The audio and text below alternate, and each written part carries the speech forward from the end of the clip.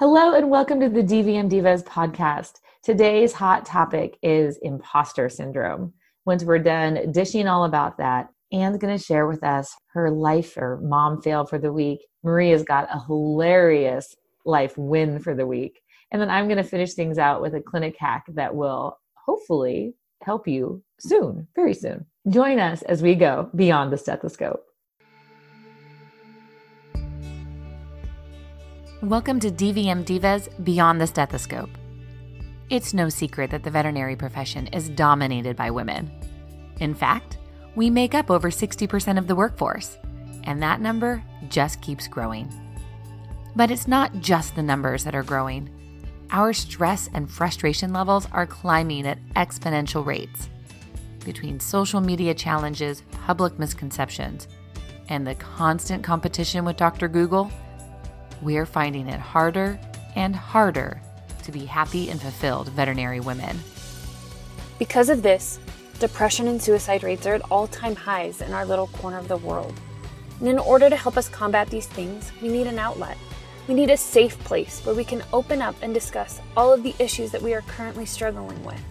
So listen along as we, the DVM Divas, discuss our trials and our troubles, as well as celebrate our wins and accomplishments. And join us as we forever test the limits of what it means to be a badass woman in the veterinary industry. So, who are we? Well, I'm Melissa. I'm a Kansas State grad and have been practicing for nearly 20 years. I have a mixed animal practice with my husband and one other partner. And I'm a mom to 3 very busy kids, one in elementary, one in middle school, and one in high school. Hi, I'm Annie. I too am a wife and a mama and a veterinarian. I am a Washington State grad that has done a little bit of everything as far as veterinary medicine is concerned. I'm really excited to be here, share my story, and get to hear your stories as well. My name is Maria. I am a full-time small animal veterinarian and a full-time mom to 2 beautiful little boys. Currently, I am practicing on the East Coast after trying our luck on the Front Range in Colorado for a year. After missing our family and of course the delicious food and the beautiful ocean, we decided to come back to Jersey where we are finally home. Follow us on Instagram at DVM Divas. Like us on Facebook and join our group at DVM Divas Beyond the Stethoscope. Want to discuss something or interested in being a guest? Email us at admin@dvmdivas.com or comment on one of our social media profiles. We hope you will come along and leave your stethoscopes at work and join us. Laugh with us, cry with us as we take this profession back from discontent. Grow with us as we remember why we ever wanted to be veterinarians in the first place. Well, hello, ladies. How are you today? Good. How are you doing? Good. I have a cold, so I'm going to apologize for the croakiness of my voice and try really, really hard not to cough into the microphone. So our hot topic today is the imposter syndrome. And I am imagining every single one of us I know has dealt with this, has felt it, has lived through it. I'm sure everybody listening, if you're not familiar with it, the imposter syndrome basically is being in a position where you feel like you are inadequate, you are underqualified, you are in over your head, but you got to get through it and you got to do it anyway. Kind of that fake it till you make it mentality. So what can you guys tell me, or what can you guys share about some imposter syndrome experiences you've had? So I feel like I have imposter syndrome every day. That's what I was going to say. I was like, you mean like 5 minutes ago when I was like, can I really be on a podcast? Can I really be doing this? There are way bigger professionals than me. As I sit here with my Chromebook, like, am I really ready for this? It's every day. I mean, every single day, to when I was in the store yesterday and I get a phone call from another vet and asking me questions. And I'm like, I'm supposed to go to somebody above me to ask them questions. And like the craziest thing is that I actually had the answer.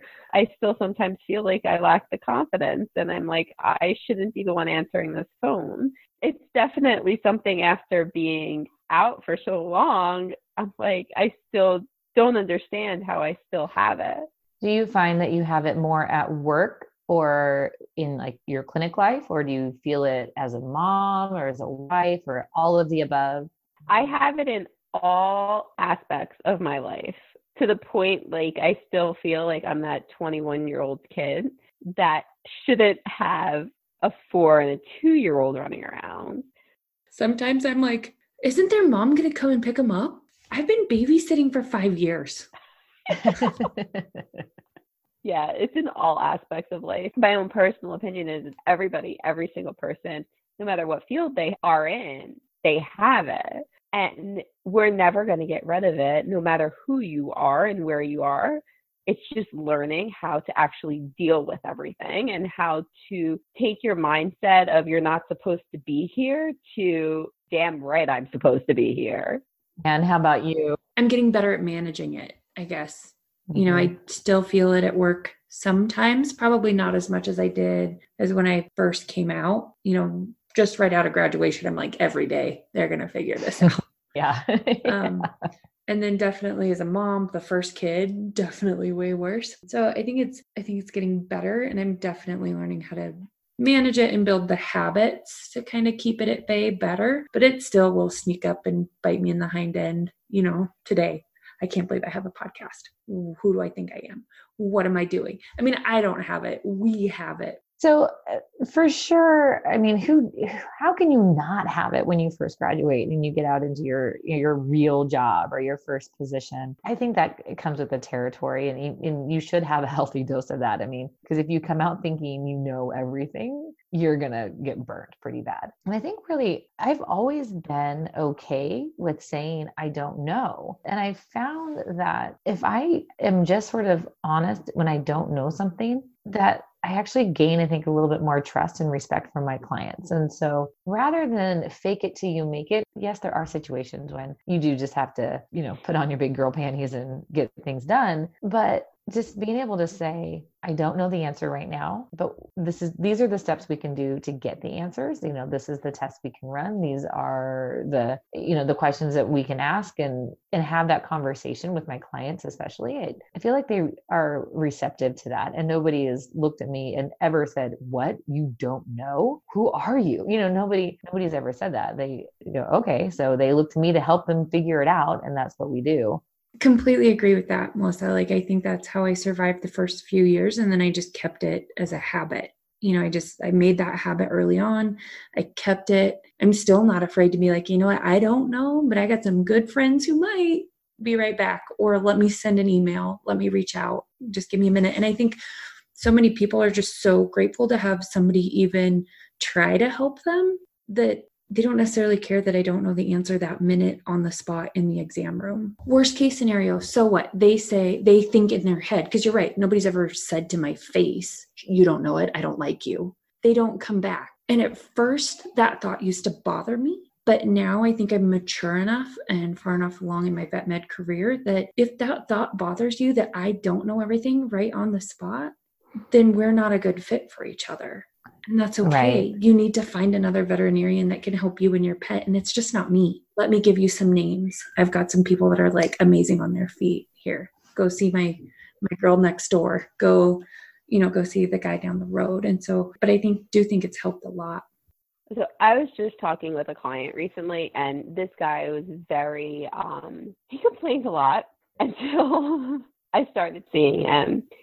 And he has a very old cat that has a lot of issues, and I've run a lot of tests on this cat. And, you know, it wasn't just me consulting, it was multiple like internists and stuff consulting to figure this out. We were talking the other day, and he was like, you know, the biggest thing that I noticed to be a good doctor is you have to not know everything.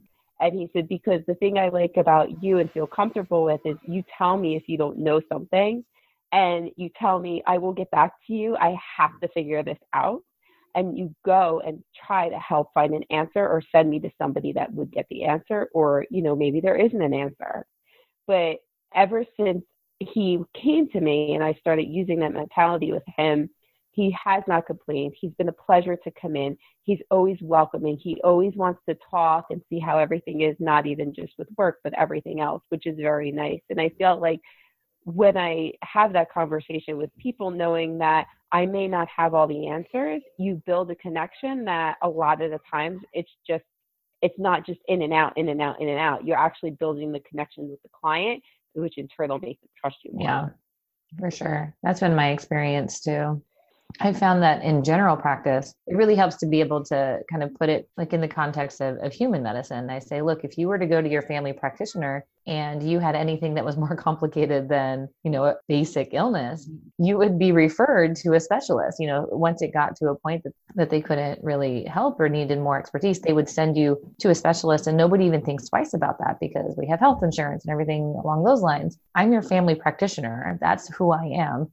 And there's things that I don't know, and we can only go so far in our clinic. And if referral is not an option for you, and for many of my patients, it is not an option for referral, then we'll just do one thing at a time and we'll get whatever answers we can as we get them. And sometimes response to treatment is a very useful diagnostic test. But we have that conversation early and say, look, this is as far as we can go here. And we'll go up to that point. And then if we get there and we still don't know the answer, then we just have to keep trying new things, and we may not get the answer. And most of my clients are okay with that. And they understand that analogy that if it were a person, they would be in an MRI or a CT scan right now, but that's not going to happen with their pet today. So one of the other things that I think I found when learning how to, just figuring out the name imposter syndrome, like that was so helpful, because all of a sudden I was like, oh my God. And then the other part of it was figuring out I wasn't alone. They say up to 70% of Americans, I know we're 100% right here, but 70% men, women, doesn't matter, like who you are, what you are. Yeah, I think it's really everyone has it. I know 3 people that don't. No, because I was like, you had brought it up the other day or yesterday. And so I was like, hey, like doing some digging on the internet and asking people I run into. And one of them was like, I've never heard of that. I've never had those thoughts in my life. My theory is that high achieving people are probably more likely to deal with it because they're always looking for that next step. They're always pushing themselves a little bit farther. And I guess I commend somebody who can still keep learning and growing and achieving and doesn't experience that, because it seems like unless you're pushing your boundaries, unless you're getting beyond your edge, how could you not? I mean, that's a sign of growth, is to get into your uncomfortable area. It all depends on so from the research I've done, granted, let's keep that in mind, very limited. It all depends on how they view failure. Okay, good point. Do you view failure as you are a failure and therefore not good, inadequate, blah, blah, blah, blah, blah? Or do you have that I am a learner, growth mindset where every time you fail, awesome, I just learned something new. I learned that didn't work and I can learn this now. Like, here we go. Like, I'm really consciously, trying to look at, there's no mistakes, there's just lessons. And, we do need failure to grow. And so that is, I feel like with this, with the podcast and everything, with setting it up, I felt like I had that mentality with us to try all the struggles that we did and everything that took us so long to set up and all the failures that we had and, what we learned from it and kept moving on. I felt like, that's how I used it. I still have imposter syndrome, for being honest. You guys kind of, we laugh because you've looked at me as like your mentor and your leader. And let's be honest, I've only been doing this maybe 8 months longer than you guys. You are our leader. You have your other one already established. Well, but it goes back to, like we just said, like I made so many mistakes. I'm still making so many mistakes. And so the advantage I have, if you want to put it that way, is that I have failed more than you guys have so far. And so I have learned more lessons, and now I have more knowledge, and I have, the ability to say, oh, no, did that. And that was a total disaster. So let's not do that again.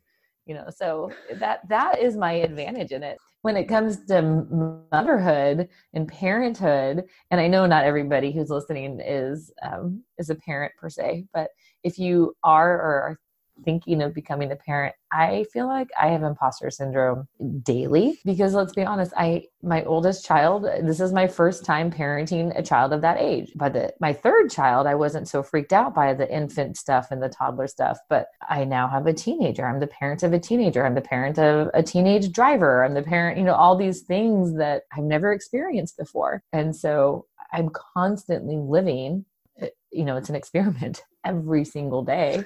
So when we get there, Anne, we'll go to Melissa. Yes. Yes, we will. Once again, you'll be our mentor. Although it'll be a little bit different since you don't have a coffee shop within 20 miles of your I really don't. Well, I have a coffee shop. They don't have a drive-through. So no matter where it shows up, I know we talked about at work and at home and all over. How do you know your imposter syndrome is like flaring up? How do you recognize it? Because I think that was one of my biggest things. And then, talking to everybody, it shows up in everybody so differently. I mean, we understand we have the same syndrome, but I think the symptoms are sometimes different. So what are your guys' symptoms? When I'm presented with a situation that I just feel that I'm not ready for, I just feel like overwhelmed. Like I'm not here. Like I'm not supposed to be getting this. Yeah. Like go back to the phone call. Like I'm overwhelmed because I'm afraid of what I'm going to be asked, because am I really going to know the answer to it? Right. I have to actually step back in my head and be like, wait a minute. I have the experience. I can do it. And if I don't know the answer, I say I don't know.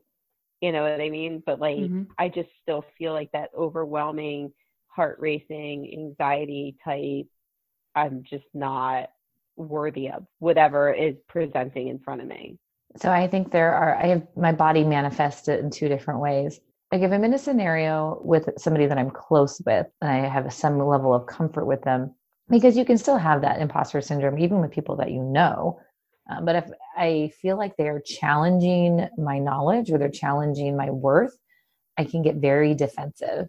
And I can almost lash out at times. And what I've recognized is that is my own insecurity that's doing that, because I feel like they're looking at me as if I don't know, or I'm not worthy. And it's me, it's my story. That's what I'm hearing. It's not what they're saying.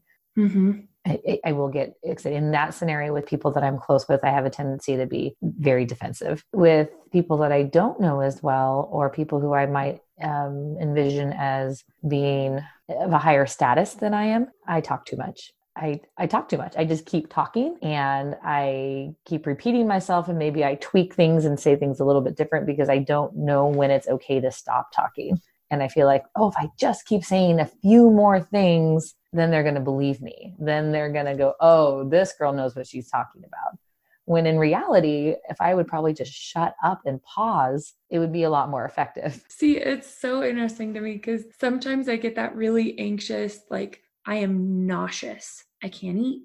I can't sleep. I just can't.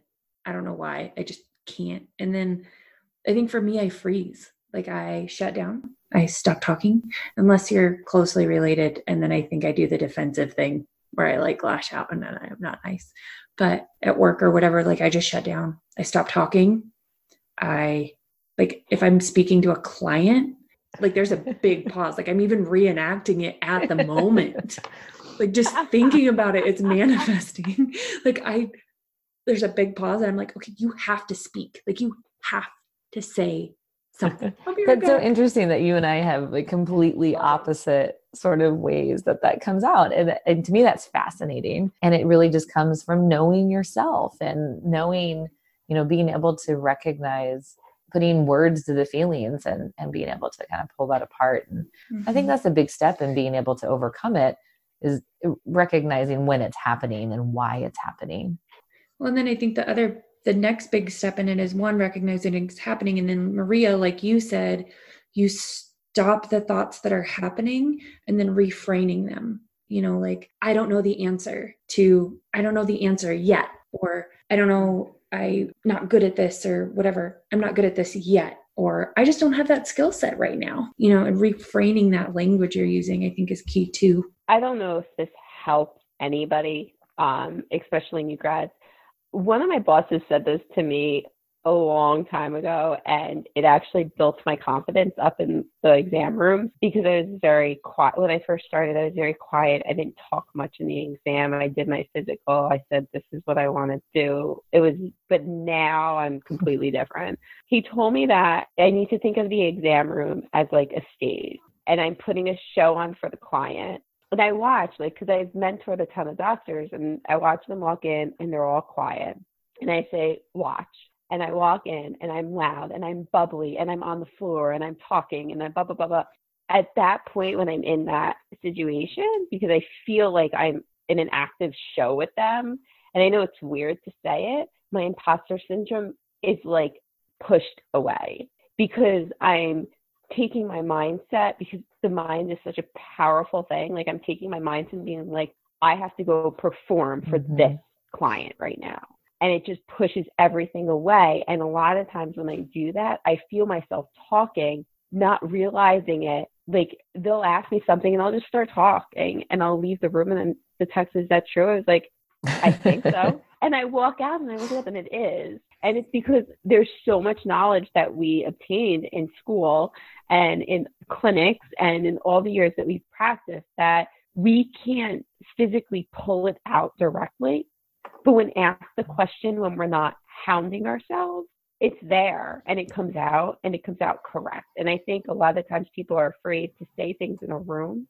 And that's one thing that has helped me overcome that. And it's all from somebody telling me the exam room is a stage and you're putting on a show for the client. And I have gained a lot of clients from just the way that I handle the rooms because of that. Yeah, I just listened to like a practice management consulting CE thing here just a week ago.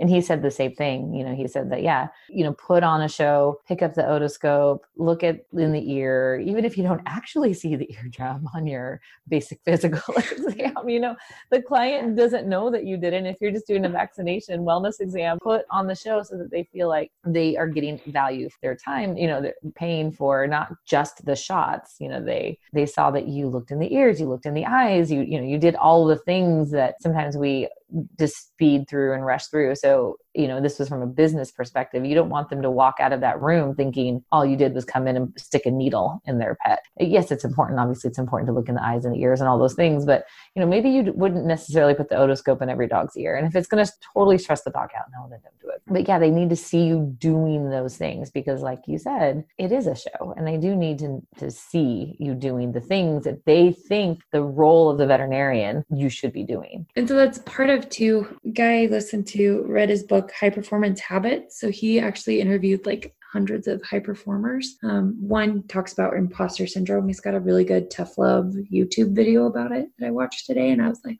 oh, that's tough love. Okay. Should we put the link on our show notes or was it too tough love? I think we should. Well, I found two of them that were really good. One was a Dr. Young that was awesome. And then Brendan's was great. And one was like really nice and like, this is how you approach it. And then his was like, get your act together. So I've got them. We can definitely link them. Perfect. But another one of his thoughts too is every time he enters a room, he triggers himself the habit of how can I serve the person that I'm walking in to see? How can I help them? What is my goal for this meeting in this room? I mean, it's not exactly the same terms, but I think it's a lot of the same idea, Maria. You're setting that intention walking into that room. And I think it helps with way more than imposter syndrome. Yeah. So I found that I earlier in my career struggled with this, maybe even a little bit more with my tech than my clients when I was younger. And I felt like I needed to prove my knowledge to my assistants and my technicians. Marie mentioned you came out of the room and your tech asked, is that true? And that probably used to give me a lot more anxiety. And I don't know if they were questioning me to undermine me. I've been fortunate. I've never been in a scenario like that. I know that's not true for everybody, but especially when I was young and some of these techs had been there for years. Like they've been in the industry and in the profession for way longer than I had been. And they probably did know more than I did about a lot of things. And I was kind of shaking in my shoes back in the treatment area or in the surgery room, or, when they're looking at me because I'm the doctor and I should have the answers. And I was like, I don't know. And, I'm doing surgery and things are bleeding and they're like, what are you going to do about it? I'm going to cry. That's what I'm going to do about it. And some of that is just, time. Time and experience is the overall solution to a lot of that. But now I think because I have been at it for almost 20 years and I'm just okay with being like, nope, don't know the answer to this one. Nope, probably not going to fix this one, And so I wonder for the technicians that may be listening, and I know that they definitely go through it. If there's sort of that, with the veterinarians, do they have veterinarians that are making them feel like they don't know what they're doing? And I will say that, Melissa, I've seen doctors make vet techs seem like they don't know what they're doing. What to me isn't right. I have to say the certified techs that I've worked with were phenomenal to the point where I did not have to worry about a thing. Nothing. They knew everything. If I didn't have the answer, they had the answer. And I think that the doctors that do make the techs feel inadequate or feel like, no, I'm right because I'm the doctor, are really losing something valuable, because ever since I came out, and I was a tech before, I was a tech for a very long time before I went to school. And ever since I came out, I knew that I had to respect my technicians because they have so much knowledge. And I feel when you get out of vet school, you don't know how to be vet. And the technicians are there to guide you. I would almost bet, and I don't know in every situation, but I would bet in a majority of those situations when that's happening, it's because the vet is dealing with imposter syndrome and the vet really doesn't know the answer and they're panicking, right? And they're doing what we say is one of the things that happens when I'm feeling challenged or I'm feeling, insecure, is they're lashing out and they're getting defensive, which is the wrong thing to do, like you said, because that could be your best ally. So that behavior is, I'll bet you it is rooted in very deep insecurity. Not that that's an excuse. That is absolutely not an excuse. And so if you are a veterinarian, that you find yourself in that situation where you are now lashing out at your technicians and your nurses, dig deep and ask yourself why you're doing it. If you are feeling insecure and you're feeling threatened, that's not their fault, and it's not your fault either. It's normal, it's human, it's natural, but just take a deep breath and it's okay to not know the answer. I think the other thing is that people need to start, like when you have this imposter syndrome come over you, I know I get a lot of anxiety with it, but if you sit there and look at everything that you have accomplished so far and, start putting out all the positive energy that you have done in your life or your career or whatever aspect it is, a lot of the times it just reassures your confidence that you can do this, that you can get through it. And I think a lot of the times with the imposter syndrome overtaking us, some people can't separate that, but you really need to learn how to pull yourself back from the situation. So speaking of all the things you've overcome, have you guys ever heard or read or watched David Goggins? No. Mm-mm. Oh my Lord. This man is like, I'm not even going to go into details. Y'all can go Google him. We'll put that one in the show note links too. So I have never gotten brave enough to actually sit down and read his books. I've only watched his interviews, and the man is intense with a capital I, caps lock all the way through. But the point being is, one of his biggest takeaways that I took from him is he calls it a cookie jar. And so what you do is you make a list of all the things you've accomplished, all the hard things you've done in your life, not just vet med, not just anywhere, but your whole life. And you physically write it down. Or I have to write things down. He didn't write it down. He's amazing. But so essentially when he is in the middle of something hard, he reaches in the cookie jar. I did this. I can keep going. Why not try it out? And so I made a little cookie jar and wrote it all in. Yes. But it's something that's helped. And, when the imposter syndrome kicks in, it's like, okay, I survived 4 years of vet school. I can handle this client. If it's a really bad day, I actually pull it out and read. I survived Dr. Sellen's small animal medicine lecture. I can survive. Any Washington State grads will totally know that one. But oh my God, if he ever finds out. He's a very wonderful, kind man. He really pushed me hard, but I learned a lot and I have never forgotten.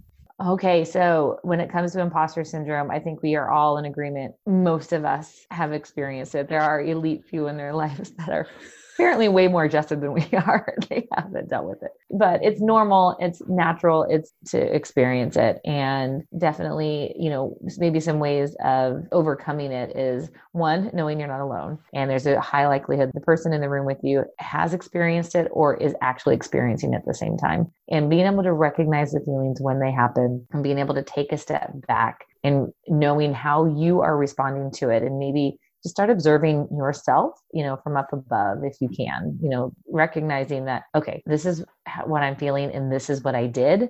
And so that the next time when it happens, maybe you can improve and learn and grow. And it's okay. It's okay to feel it. It's normal to feel it. Just learn from it. My hack this week is for exam tables. And we had on our treatment room, like tub table, we had the very nice, thick, very expensive pad, the green thick cushion. Those things are ridiculously expensive.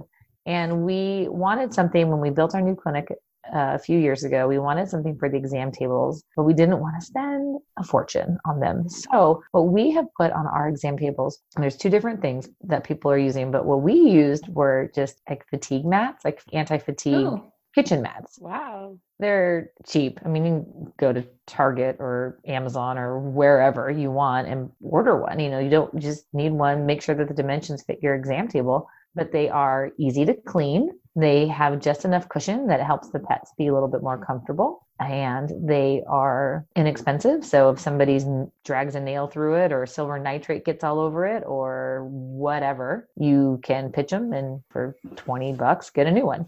The other thing that somebody else told me that they are using are yoga mats. They just take a yoga mat and just kind of cut it to size for their exam table. Now, I would imagine you're going to want a fairly like solid surface mat and not one that's got all the little grooves and indentions and that kind of thing, because that's kind of a cleaning nightmare. But yeah, if you need an exam room cushion, yoga mat or anti-fatigue floor mat is the way to go, because it's just enough cushion. It stays put on the table, easy to clean, and fairly inexpensive. So that's my hack for today. It's a wonderful That's awesome. hack. It's a really good. I will take some pictures of ours and hopefully put that on our links for the show. If you go to the website and go to the page for this episode, I'll put some pictures of ours. And if you have pictures of what you're using, listeners, please send them. If you are using yoga mats or you're using something like that, we would love to see it, because we're always looking for great ideas like that. Okay, so now let's hear Anne's fail.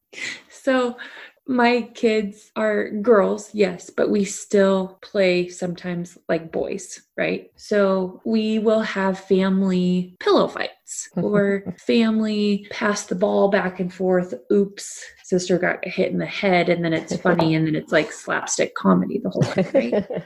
Well, I am not allowed to play in the pillow fights anymore. I can be hit in the pillow fight, but I cannot actually throw pillows at anyone in my family, because every time I play, I was put in timeout for the first couple. Now I'm just not allowed, because every time I play, somebody winds up crying. They're fine. They're okay. But like a pillow will hit them a little too hard and they'll fall over, or, something, or they tip over and bonk their head, or something always happens. So my mom feel is that I definitely enjoy our pillow fights a little too much. Sounds like they just need to toughen up. I don't see what the problem is here. I agree with you, Melissa. But I got voted out of pillow fights. Oh, your girls are going to be traumatized from mom attacking them with pillows. Yeah, my oldest nailed me in the eyeball with a football today, though. So we're okay. Sure, it was an accident. Sure. Right? I was like, that was not an accident. And she's like, hee hee hee. You stinker. You're just raising them to be assertive women. That's all. Let's hear Maria's win. So it comes from 4 years ago. So I was in the room. You know when things happen in the room and it's just so funny and you wish that you got it on video because you'll never get to relive it? Well, I was in a room with a diabetic cat, and his anal glands were full, and I finished his anal glands, and I'm pulling off my gloves, and I turn around, and all of a sudden I see my technician get smacked across the face. All I have to say is thank God for security video. So what we did is we pulled the video, we recorded it on the phone, and then my lovely technician, who wasn't smacked by the cat, put music to it. If you ever are having a bad day, this is my pick-me-up when I have a bad day. If you ever are having a bad day, please go to our YouTube channel and subscribe and watch the video of the technician getting smacked by the cat. I hope the cat was declawed. Was the cat declawed? He was. Oh, good. There's less workers' comp involved in that. That's like the first question people get. But watch this video. Funny. And the best part is after the cat smacks her reaction. Go to our YouTube channel and take a look. So my life win is for having security cameras in the exam room to catch the ridiculous moments that happen. Oh, we don't have cameras in the exam room. We have them in like the treatment area. We have them like everywhere else in the hospital. Well, that is a great win, Maria. And you know what? I don't know. I don't think I've seen the video yet. So I will. Oh, it's already up on our YouTube channel. I'm You such can a go and sucker. subscribe. And right now I'm currently asking for comments because we're doing a caption this video. Oh, there we go. Oh, I told you my options were not appropriate. Well, ladies, thank you for such a great discussion today. I think we've covered a lot. We've covered imposter syndrome. We've covered Anne beating up her children with pillows, and Maria and her surveillance video footage of, well, an aggressive, and maybe Anne and the cat have some things in common, you know, there's some comparisons there. And then I had my hack of anti-fatigue and yoga mats on the exam table. Maybe if the cat would have had an anti-fatigue mat, he wouldn't have been so stressed and he wouldn't have acted out the way he did. He could have worked out his cat cow on the yoga mat. And I love that technician so much. She's so wonderful. She really is an amazing tech, and I love her dearly. But it literally is the funniest thing that I can't even. I laugh knowing I'm going to watch the video. So if that does not inspire you to go to our YouTube channel and watch the video, I don't know what will. So. I don't know either. And once you do that, after you do that, and after you have subscribed, because that is very important to us. We really want to be able to keep in touch with you and share all of our videos and fun things that we are posting all the time. Please also go to whatever podcast platform you are listening to us on right now and give us a rating, hopefully a good rating. If you don't think you're going to give us a good rating, ignore what I'm saying and just move on. Good honesty. Right. But if you like us so far and you want to maybe help us out a little bit, give us a good review, give us a good rating. Actually, those are two different things. Ratings and reviews are not the same. So you can give us that 5-star rating. And then in the bottom, just right under that, give us a little review. And what do you like? Or maybe things you want to hear or things that have made you laugh, anything. It helps us because it gets our show visible to more listeners. That's really the only thing, the main reason why we want those ratings and reviews, just because we want to be able to reach more people. And that is a good way to be able to do it. You can catch us on all the social medias. We are pretty much at DVM Divas on Instagram, Facebook, Twitter, everywhere. That's where Pinterest, I think. We're on Pinterest, right? Mm-hmm. We are on Pinterest. Yes, we are. So dvmdivas.com, at dvmdivas, or not hard to find. Please look us up on any of those platforms. Give us a shout. Give us a comment. We'd love to hear from you. We appreciate all of the listeners and we appreciate hearing from you. So please send us a line and we'll continue the conversation. And you never know, maybe one of your hacks will end up on a future episode.